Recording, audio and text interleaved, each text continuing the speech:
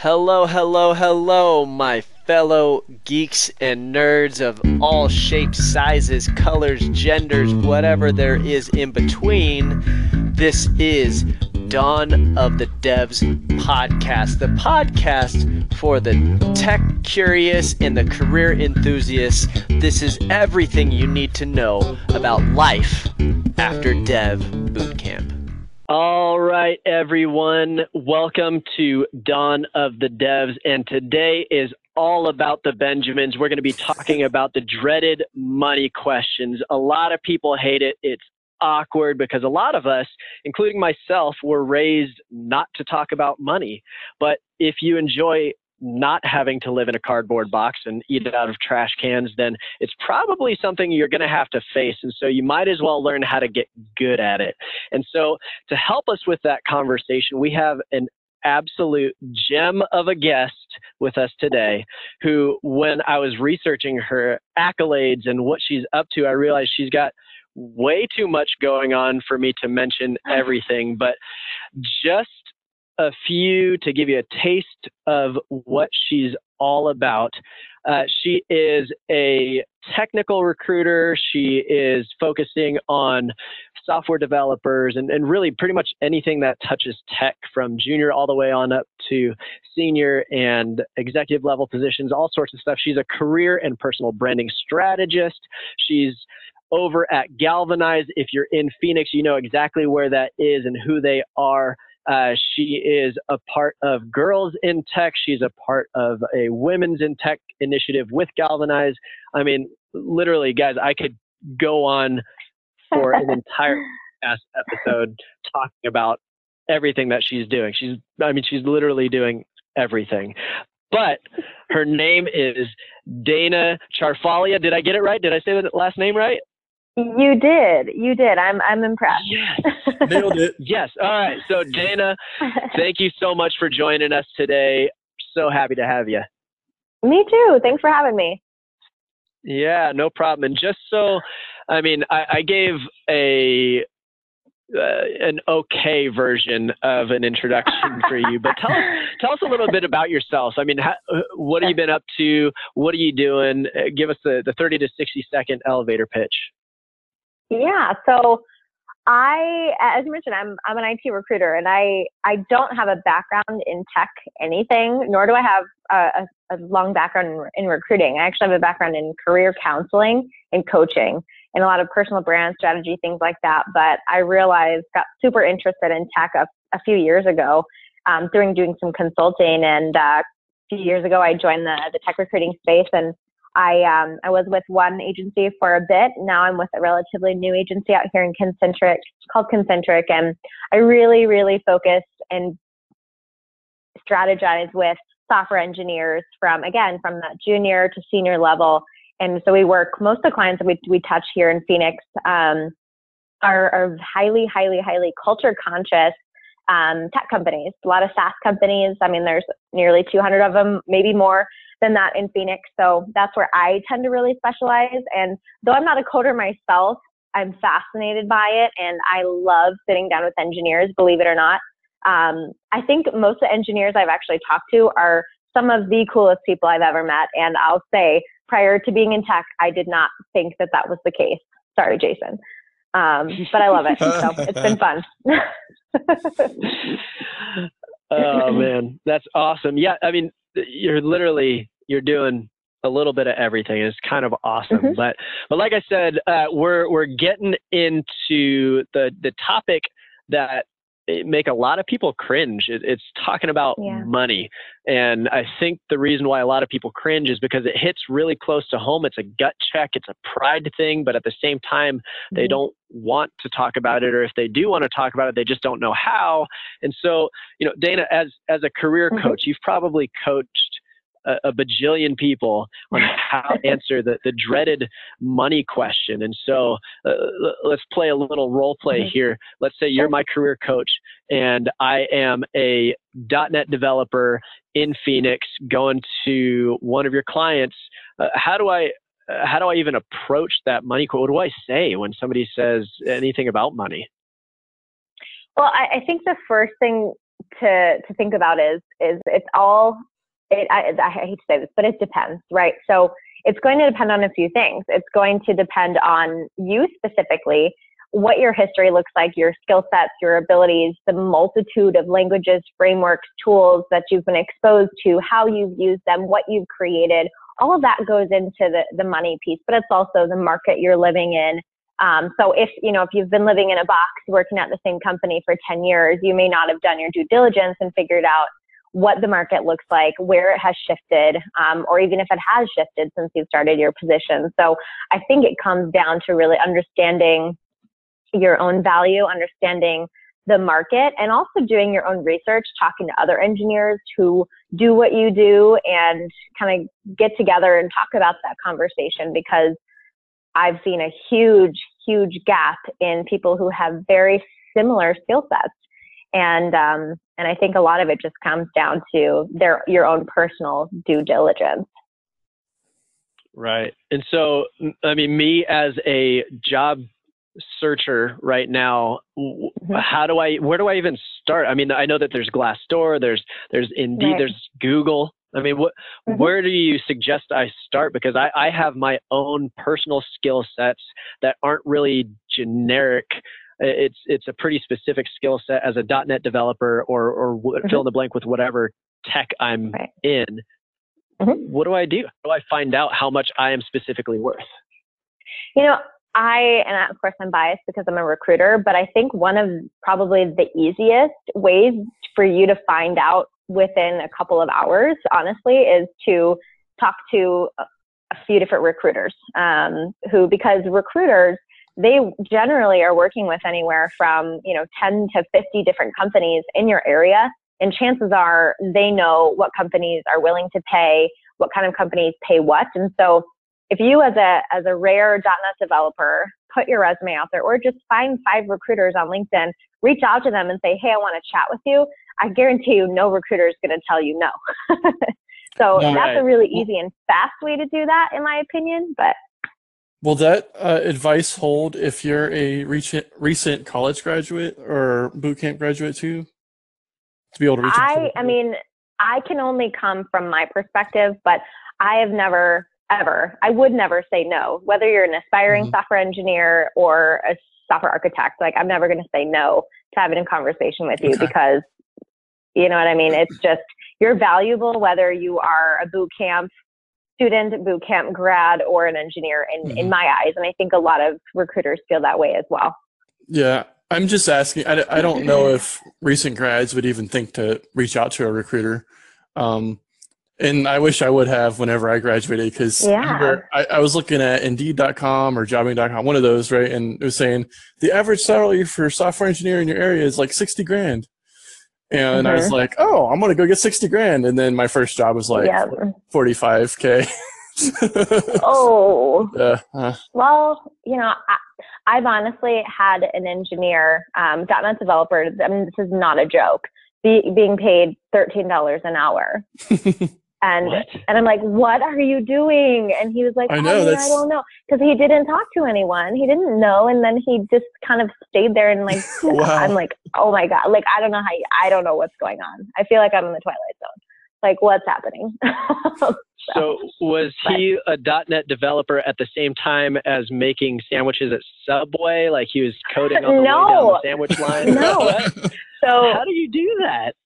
That's what I'm saying. So he was working for a nonprofit organization, and they recruited him. Obviously, he was at the beginning of his career, but he stayed there for like, as far as I know, he's actually still there, and it's been there for 2+ years. And they're just not able to pay him any more than that. And I guess he liked their vision and just decided that was okay. And then eventually someone was like, dude, you are not being paid well enough. And then he decided to start reaching out to recruiters and start looking at other opportunities. But and I guess it's another topic that we can get into or not, but if you're a 2+ year .NET guy and you've been making $25,000, $30,000 a year, and you tell a recruiter's going to be like, what's wrong with you? You know what I mean? And that's not necessarily fair, but it is what it is. Like I talked to a 6-year .NET developer who was getting paid 65, and I'm like, you're not telling other recruiters that, are you? Because I felt like he was actually really good. And he's like, yeah, I've been telling them that. And I was like, I'm not about lying, but you might want to bump that up a little bit if you're going to talk to people about your salary, because you're worth a lot more than that. So, I mean, it can get complicated.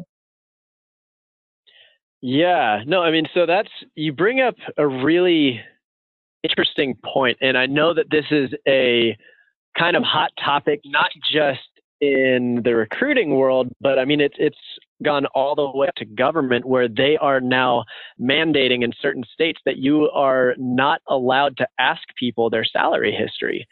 And so, oh, wow. Yeah, I think that's interesting, man, that you bring that up, because that's something I've always been wondering about. Like, why does everyone need to know what I've made for like the last 3 years or whatever? I'm kind of curious about that one. Yeah. So, I mean, that is something that hopefully, Dayna and I don't get barred from, ever being able to be a recruiter anymore, whatever mysterious organization recruiters are a part of. But there are certain staffing companies, it's not uncommon that one of the requirements for every single call is that you get at least the last 3 years or the last 3 positions, you get the salary history of those last 3 positions. And I'm not saying that is right, but I'm saying that is kind of the industry standard within the staffing industry. And it's been that way, I mean, basically since the beginning of the staffing industry. It's just one of those things that people do. The reasoning behind it, and this is something, again, if you are on the job market and you're dealing with recruiters, take notes on this. Reason that they do it is because that gives them the upper hand in the negotiations. If you say, I mean, for example, taking the guy that Dayna was just talking about, he says, I've been making 30,000 for the last 2 years. They might have a job that will pay that guy 70,000, but all of a sudden they realize, ooh, I could probably get this guy in at 50,000 and he would be super stoked, but I would make more money. And it would be more likely that they'll hire this guy because he's a little bit cheaper and all that stuff. Instead of giving you what you're actually worth, they'll give you what they think you'll be potentially happy with. Do you agree? So icky. What are your thoughts on that? No, I do. I absolutely agree. And it honestly, it makes me feel really icky inside, because I'm like, I am not all about that. I am not that kind of recruiter. And I know that you're not either, but I've seen it happen plenty of times because, and there's just, some recruiters, business development people out there, they're in it to make some money, and sometimes they see an opportunity to make an easy placement and make an easy profit off of someone. And sometimes that's the mindset of people. And I think that's an entirely different episode, is how do you choose a good recruiter from a dev standpoint from the beginning of your career. But I mean, those are just some of the things that you got to be aware of. Man, we're opening up the Pandora's box of trolls on LinkedIn pretty soon. So, I mean, let's go this route then. So how do you answer that? Let's say I'm the guy that is making $13 an hour as a .NET developer, and I get asked by a recruiter, what are you making at your current job? How do I even answer that then? So my first instinct is to be honest. And say, hey, look, this is what I'm making. I realize that I am significantly below what I should be making and what's comparable to other people with my skill set. But here's why I've made the decision to stay where I'm at. And here's why I'm ready to make that move. And here's why I know I'm actually worth 70 or whatever that is. If you can clearly articulate that, I think being honest is okay. But I'm not a proponent of lying, but I've seen it work out much more often in a dev's favor to lie about what they're making and they end up easily getting a job that pays them, 80 to 100% more than what they're currently making. And that, and it wasn't an issue for either side. So it didn't hurt anybody in that scenario. The recruiter later on was like, you were only making that and now you're making this. And then, they weren't mad about it. No one was hurt in that scenario. So I have a hard time. What do you think about that, Greg? I don't know. I have a hard time with that one. Yeah, no, it's an interesting thing. And so I struggle with the right way to answer it, because I am not a proponent of coaching anybody to lie, but I don't think, and I think the reason why it's uncomfortable is because, and again, we're going to get so much crap from recruiters because of this episode, but it's none of our business, to be honest. Like, no. I don't even, like, as a recruiter, like, if somebody asks me if I was on the market for a new job as a recruiter and somebody asked me what I'm making, I wouldn't want to give that to them. That's literally none of their business. And so my whole thing is, you can say, this is what I'm looking for. You don't exactly tell them this is what I'm making. I'm looking for something in the range of, 60 to 70,000 a year.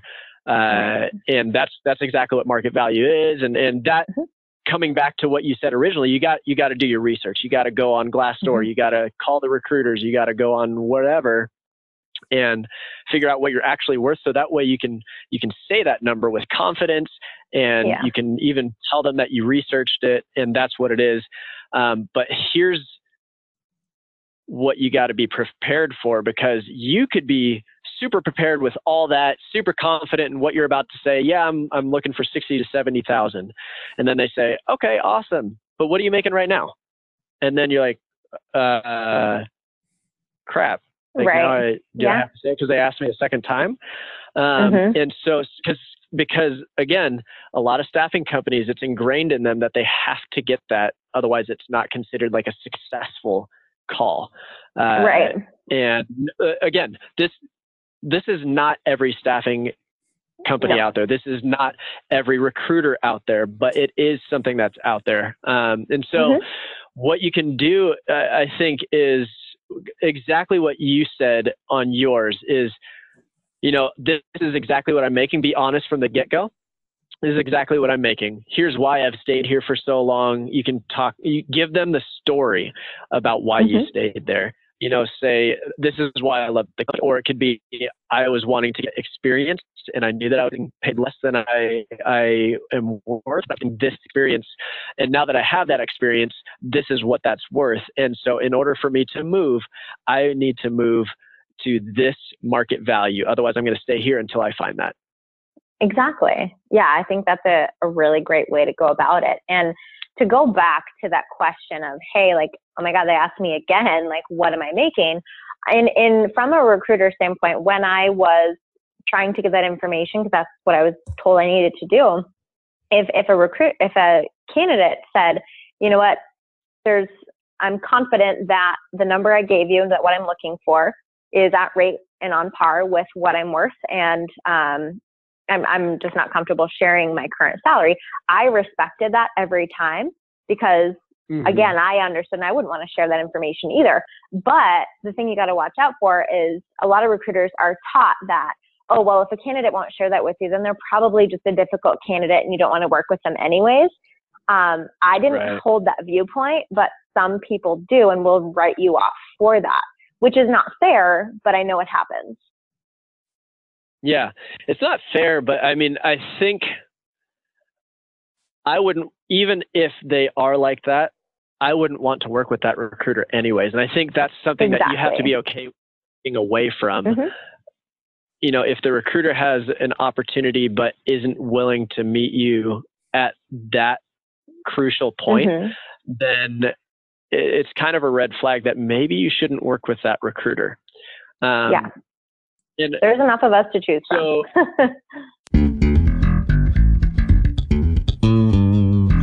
Hey everybody, I hope you're enjoying this Money Monday edition with our good friend Dayna. And I wanted to give you a quick update. First of all, if you have not heard about it, we're doing a LinkedIn webinar together with our good friend Lindsay Mustaine, where we are going to be teaching you how to stand out on LinkedIn and begin on your personal branding journey. That's going to be August 29th. If you have not signed up for it, go to brandhack.ninja. But some quick updates about that. Number one, I've told you that we're going to have giveaways, and we do. LinkedIn is sponsoring 2 of them. We've got Coder Camps on board with that as well.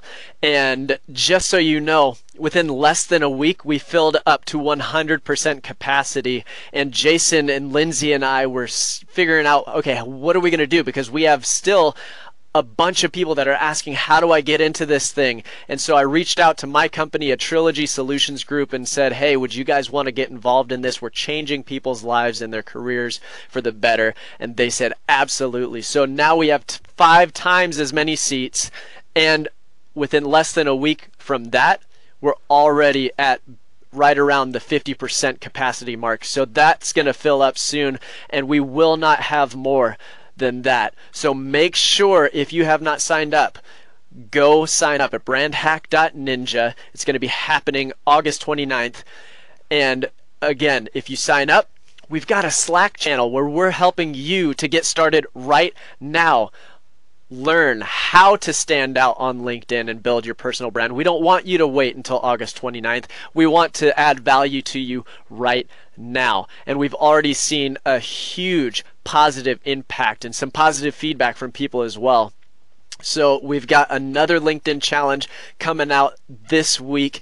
Make sure you go to brandhack.ninja and sign up, because only the people that are going to be at the webinar are allowed in that Slack channel. So thanks so much, everyone. I cannot wait to see you on August 29th. Get your seats before they run out again. All right, now back to Money Monday with our good friend Dayna Ciarfalia.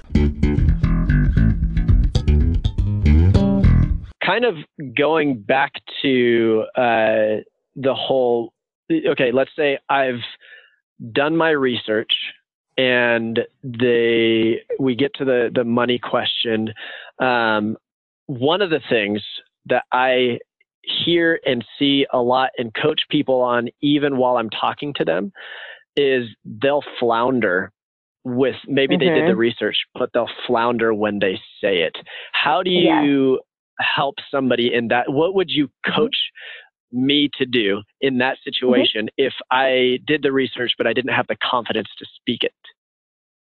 Well, I think the first thing that I'm always going to do, because as a coach, is I'm going to ask, what's making you uncomfortable about this conversation, and try to understand where that person's insecurity is coming from. You know, is it truly they don't believe that they have the skills and they're not worth that money? Is it that they are just super, super shy? Like, I would want to get to the bottom of what's causing them to have that insecurity and answer it that way. And then from there, once they kind of unveil, well, this is really what's making me uncomfortable, then kind of talk through helping them understand why perhaps their beliefs might maybe a little bit off kilter, or kind of how, you know, show them, maybe play back how you would say it if you were them, so that they can hear it directly from you, and then kind of have them role play with you on the phone. I've done that a few times. And once they say it a couple of times and are able to hear it from someone saying it so smoothly and confidently, they're like, oh, that does sound 10 times better. And if you can eliminate what that internal insecurity is through figuring out from them what it is and why they're feeling that way, and kind of try to eliminate that, then you can immediately obviously increase their confidence, and then it will shine through on the phone. That's a longer answer than maybe you wanted. No, that was good. I think confidence can be gained by understanding the market too. You know, if you talk to your fellow engineers and you're getting a pretty good barometer of what you're worth, then that should be able to give you a little bit of confidence when you go in there and be like, okay, I know my buddies are making this. I'm about the same skill set as them. You know, what's the deal here? Yeah. That's actually a really good point. Sorry, I'll say this real quick and then go for it. So That is what you just said, Jason, is something that I think is really, really valuable. I don't know if you that are listening have a relationship with somebody at your work, or maybe somebody that you know in the industry or something like that, that you can sit down and have that kind of awkward conversation, but like, look, I'm trying to figure out what I'm worth. I want to let you know what I'm making. And would you let me know where you're at, and gauging, because that can be a really solid piece to the puzzle to help you understand where you should be asking. And again, this is another episode, but it helps you with salary and increase negotiations. I can't think of what that's pay raise. There you go. A raise negotiation. Having that information is really, really powerful. And it's not the easiest conversation to have, but I've been in a situation where I did have that, and it made such a huge difference. So definitely very worth trying to forge those relationships. Sorry, Dayna, I cut you off. No, I wanted to make sure I got that out there. Yeah, I absolutely agree there. No, I was just going to make a point that from my own experience in working with more of the boot camp grads and the junior devs, there's so many times that I have seen someone with a complete lack of confidence because they're all they're doing is focusing on everything they don't have yet and how they only have this amount of experience, and they've really only just brushed the surface, but they're forgetting so much of what has gotten them to this point and the things that they're going to bring with them, even outside of their development skill sets, they're going to bring value to that employer. And so I think, just again, purely from a junior standpoint, if you stop looking at what you don't have and really focus on the effort you put in at that boot camp, what you learned, what skills and strengths you already have before you even started your dev boot camp that are going to make you an even stronger engineer. If you focus on all of that when you're thinking about what am I really worth, then I think it makes the conversation a bit easier, because I think we're naturally just taught to look at a job description and say, well, I don't have this, that, and that, therefore I should probably only ask for this much, when that's not necessarily true. In some cases, yeah, employers won't negotiate with you if you're missing some of the core things, but that's not always the case. I've seen a junior developer with no professional experience get an offer out of the gate $20,000 higher than what another junior developer would have gotten with him missing experience. So he just knew what he was good at, and he wasn't afraid to tell it. Yeah. And that's a really good point too. I mean, being able to tell your story, not just saying a number, but being able to tell a story to back that number up. That is a really, really key part in all of this. All right. So let's say that I am about to answer the money question. This is how I typically tell people. It's a very easy 3-step solution to the money question. First, just like Dayna said, you've got to research what you're worth. You got to know what you're worth before that money question comes up, because if you're trying to think of an answer at that moment, you're selling yourself short. Number 2, when the answer or when the question comes, answer with that specific number that you came up with beforehand. And number 3, just shut it. Just shut up. Yeah. A lot of people, they like I said, with that floundering thing, they'll say, "Oh, I'm looking for 70,000, but I'm negotiable." I'm negotiable.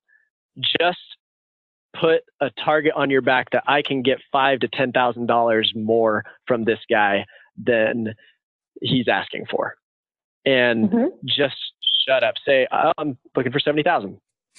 That's it. That's all you got to say. Yep. You don't have to say anything after that. Just shut up. Be okay with the awkward silence if there is awkward silence, and just wait. Do not be the first person to talk after that. Let the recruiter or the hiring manager be the first person to talk after that. That's my advice. Dayna, Absolutely. Is there a go-to thing that you tell people to?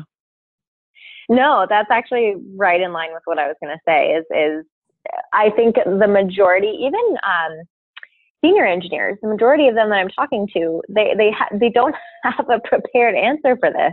It's like, well, I'd be okay somewhere in the range of 90 to 100K. I mean, I'd like 110, but I'm probably not going to get that. And then they just keep going. And I'm like, okay, no, they're just like, give me a number. So when I've told them, for the feedback is pretty much exactly what you had said. A range sure is great, but I want to know what's going to make you the most happy. If you give me a solid number to go off of, then, later on, if I need to, go down or bring you to that negotiation, but it's just, you gotta stop with the filler words and just own it. Own the number. Own it.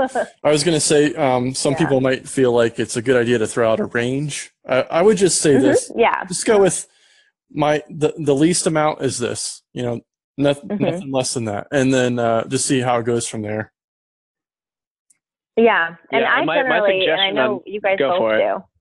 Oh, I was just going to say, I think you're on the same page as me with this, Greg, but I think throwing out that least number just allows you to be in the driver's seat so that recruiters aren't calling you for something that is below what you're looking for. Yeah. So if you tell them that right up front, we're generally, not all, going to respect that. And I think good recruiters ask that number because they don't want to waste your time. Yeah. And you don't want to waste the recruiter's time either, too, right? Like, it's like, hey, this is where I'm at. What you got? But you know what? I want to kind of bring up another point. We're talking about salaries, but contracts too. Those are the ones I really hate negotiating because remember early on in my career, I was dickering back and forth with the guy about like $2. Like, would you be willing to go from like 40 to 38? $2. I'm like, come on, man. Really? Are we really talking about $2 here? Why? It's like, it's just $2. Yeah. Come on. Yep. And at that point, it wasn't, you could look at it either way. You could look at it from the candidate side, like, come on, man, it's just $2. And you just want to get to work, right? Yep. Or from the candidate side, you'd be like, no, it's the principal. I said 40. Come on. Like, I want those $2. Yeah. But those are the ones that are really annoying to me. Yeah, that actually is a really good point because we have been talking about salary this entire time. One of the things that if I'm talking to somebody that has been in a full-time job for a long time, or maybe they've only been in full-time jobs, but I call them about an opportunity that I think is really, really worth having a conversation about, even though it's not full-time, there's a formula. And I'm curious if Dayna, if you can either affirm this or say, that's not exactly accurate, or maybe you have something different. But what you do is this: if you're going from a salary to a contract hourly role, you don't want to go, okay, so I'm making $100,000 a year. All right. And there's 2,080 hours of work hours in a year. And so I divide 100K by 2080. That's $48.07. So that's what I'm looking for, $48.07. Exactly. That's the wrong thing to do because that's what you get paid. But what about benefits? What about bonus? What about 401k? What about all the other things? The biggest one is time off. If you're not working, you're not getting paid. Really PTO, you got to be strategic there. Exactly. And so this is the formula that you should use. Typically, a contract role should be anywhere between 15 to 25% more, depending on your benefits that you're getting and things like that. Don't shoot for the moon because you can cost yourself out of a role just as easily. But that's typically what it should be. So 100,000 divided by 2080, that's $48.07. You times that right in the middle by 20%. And you should be asking for $57.69. That is, you could say 55, you could say 58, whatever you want to do, but that's what you should be doing. You shouldn't ask for, and I've seen a lot of people do that where they say, I'm making 100K, so I need 50. So they just divide it in two and they think, okay, that's it. Is there a specific formula that you use or? No. So it's pretty much exactly what you had said. Is I generally would just always tell them that, well, you have to account for all of this, and obviously getting an understanding of, because a lot of times people don't really understand the differences between contract and perm. So a lot of times I'll ask, like, do you really understand the differences between perm and contract and the things that you got to think about? And most of the time they're like, well, no, not really. So then I'll kind of walk them through what all the added costs might be and all of that. And obviously asking them like, you know, how many people are on your insurance right now? How many people might you have to pay for? Because all of that is going to go into how much you need in order to live comfortably during a contract period. So yeah, it's exactly the same. 15 to 25% more is generally what I say too. So there we go. Hey, we actually know what we're doing. That's awesome. Either that or we're just two people that don't know what we're doing, and we right. Maybe we're the wrong one ones. of the two. I don't know. Yeah. Here's another thing to think about too. If you're doing the contract to hire thing, your contract period is probably going to be a lot more, like you're saying, Greg. Right? It's going to be a little bit more to compensate you for the benefits you're not getting, and then you're going to convert to full time, and then that salary is not going to be the same, right? So I just advise people, you know, don't live high in the hog. Just understand it. It's going to go down. So, and be okay with that. You know, if you go into it agreeing, okay, when I convert, it's going to be this amount, you know, don't screw the company over and stay a month and then leave, right? You know, just do the right thing. Right. Yeah. Yeah. Well, I think in a lot of ways, it's the recruiter's due diligence to go through that with them though. Yeah. Exactly. You know what I mean? You gotta cover that. Yeah. Now, here's a question. It's a recruiter's responsibility to coach people through. Go for it. Here's a question for you guys. For the contract to hire thing, it's probably different depending on the contract or the situation, but when it's contract to hire, does the staffing agency usually be involved with that conversion rate, or is that usually between the candidate and the company? That's something I've always been kind of wondering about. Go for it. I guess I'll go first. It's that conversion is always going to be, we're always going to tell them what you're expecting upon conversion, but ultimately that offer and process is going to be between you and the employer that would convert you. Okay. Yeah. In my experience, we'll always tell them, hey, if he's going to convert, he needs this number. And they usually know that going in up front. And it's up to them if they're like, well, you know what? We want to offer them 10 grand lower. Okay. Good plan. Yeah. Nope. Yeah. I was in a situation at the end of 2015 where a company offered me contract to hire, and it was the strangest contract, and I walked away from it. And what was going on was it was contract to hire, but it never gave a conversion date. So I never knew when I'd actually convert, and it didn't give me a conversion rate. I didn't know what I was converting to. And I'm like, this reads weird. Like, am I getting set up to be let go at any point before I don't know. And I talked to a couple of recruiters about it because I wasn't sure.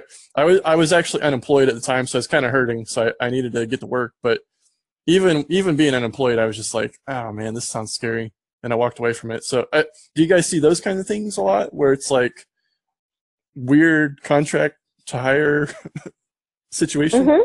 Yeah. I've seen it where, well, I think so generally, right, when we're working with a client up front, we get everything that they're wanting up front, why, like what their expectations are. And from what I've seen with clients is they'll say, you know, we want to do a contract to hire. Generally, our contract to hire period is going to be a 6-month contract to hire, but they will not most of the time put in any contract the date at which you're going to convert. Just because they don't want to be locked into a contract if you're not the right person. And obviously if they commit to you that they're going to convert you at that 6-month mark, something happens and they don't, then, you know, there's just more potential repercussions from the client perspective and the candidate perspective. So a lot of them just don't like to commit to that. So it all depends on the trust level you have with the hiring manager, you know, how well your recruiter knows that client and their history of conversion. Those are always questions you should be asking about, hey, how many people have you converted with this specific client? Do you know what their statistics look like? And they should know those numbers. They may not, and that's more risk on your part. So are you saying that it's more usual to see these scenarios where the date isn't set and the rate isn't set? Oh, that's interesting because I didn't realize that. I've done contract to hire twice, and both times there was a date and a conversion rate. So, but maybe that was just a weird outlier situation, I guess. I've actually they never always seen have an idea a contract to hire thing with a date of exactly this is when we're going to hire you and this is what we're going to hire you at. I don't think I've ever seen that actually. Like, I think it's a lot more common for it to be more of a verbal, this is an approximate time of when we're planning on converting you. Like, for example, I've got a client in Los Angeles, and it's basically an ongoing contract until they're able to bring you on full time. They have the full, desire to bring you on board as a full-time employee, but they don't say, typically it's going to be 6 months, or typically it's going to be 12 months or 3 months or whatever. They just say, you're going to be on contract until we're able to bring you on. And so I think that is a lot more common than them ever giving you a specific, this is when we're going to do it, because of exactly what Dayna said. They're putting themselves at risk by saying, we are going to do it at this date. What happens if they can't? What happens if there's a budget cut? They can keep you as a contractor, but they can't bring you on full time. And so there's a whole liability thing there. So yeah, I think there's a more of a chance of it not having the date than it would. And then another thing, I mean, since we're kind of talking about the contract side, if you are going down the contract route, you might get the whole conversation of, do you want to go 1099? Do you want to go corp to corp? Do you want to go W-2? And especially if you've been around for a while, then you probably know exactly what that looks like. And maybe you don't. Maybe you've never done 1099 or corp to corp, but at least you've heard it. But coming straight out of boot camp, you probably don't know anything about that. You don't know even really what the terms are or what to expect or what to ask. So, I mean, how would you coach somebody? How do you explain the differences, Dayna? So generally W-2, if you're going to go contract W-2, you're basically an employee. All of your taxes and everything like that are all set up as if you're an employee, but you're technically an employee of the agency that places you with that particular client. So your paychecks come from your agency, but you are working on site with that client. That's a regular employee W-2 scenario. 1099 would be complete, just independent contractor. You don't need to have an LLC or anything in place to do a 1099. Though it may be safer in some scenarios to have that set up, or an S Corp or whatever you want to do. So 1099, you're completely on your own as far as benefits, insurance, 401k, like you're not getting any added benefits from that employer except for a paycheck. But you also have to take care of your own taxes from a 1099 perspective. And then corp to corp is very similar to 1099, but when you're doing corp to corp, basically you have your own LLC or S Corp or corporation that you filed with whichever state you're located in, and the client and or organization is hiring you as your own organization to consult with them. And in those cases, most of the time, you're going to have business insurance to be able to cover any liability that may happen. And you'll typically also have to cover your own insurance and all of that extra stuff. But I have seen it where you can do corp to corp with your own LLC and still get some of the similarities between a W-2. Every agency, it works a little bit different. Most of them have pretty strict standards of what they can follow and what they're allowed to do from a federal law standpoint. But every agency does things a little bit different. Right. And some of the benefits, so there's things that are good and not bad necessarily, but just different about each scenario. W-2 is what most people are used to. W-2, like you said, you don't have to worry about taxes. You don't have to worry about your insurance. You don't have to worry about a lot of different things. But on corp to corp and 1099, typically you're going to get paid more per hour because the agency does not have that burden on their side of, the taxes or the benefits and things like that you would normally get as a W-2 employee. And then also as a corp to corp or 1099 employee, you can write off so many things on taxes. You can write off, so good. You can write off your gas. You can write off your laptop. You can write off, a portion of your rent or your mortgage if you have a workstation. Oh, yeah. And again, this is not giving tax advice. If you're going to go down that route, you should probably talk talk to a tax person, but there's a lot of benefits and there's a lot of risk to every single scenario, but that's what those are.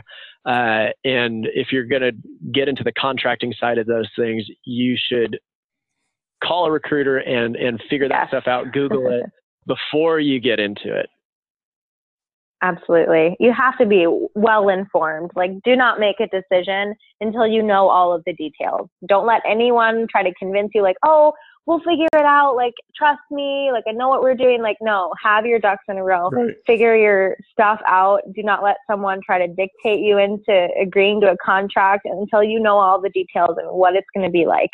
Yeah. I've seen that happen. Yeah, exactly. It's not good. Mm-hmm. Mm-hmm. Yeah. This has been a pretty interesting show, Greg.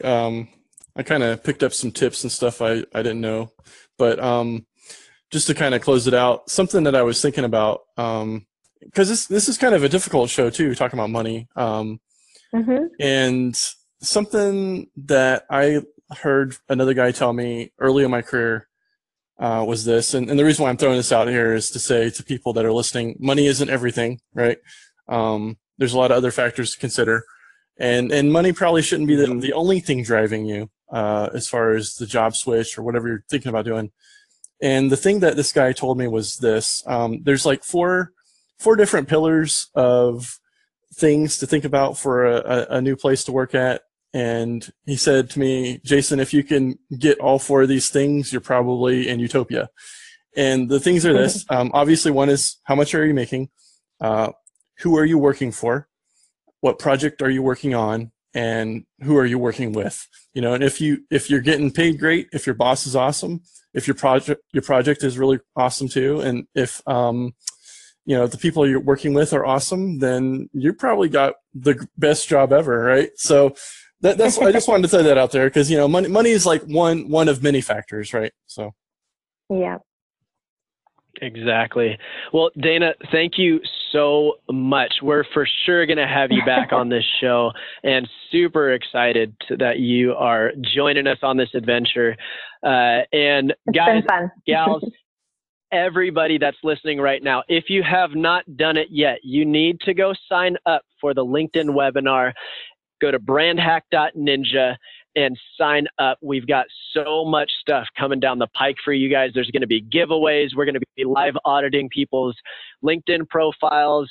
There's going to be there's a Slack channel, and we're putting out LinkedIn challenges to help you get to where you want to be without having to wait for the webinar. We want the webinar to be the grand finale, not the entire event. So go sign up, brandhack.ninja. Can't wait to see you guys there. And thank you so much for listening. See you guys soon. Thank you.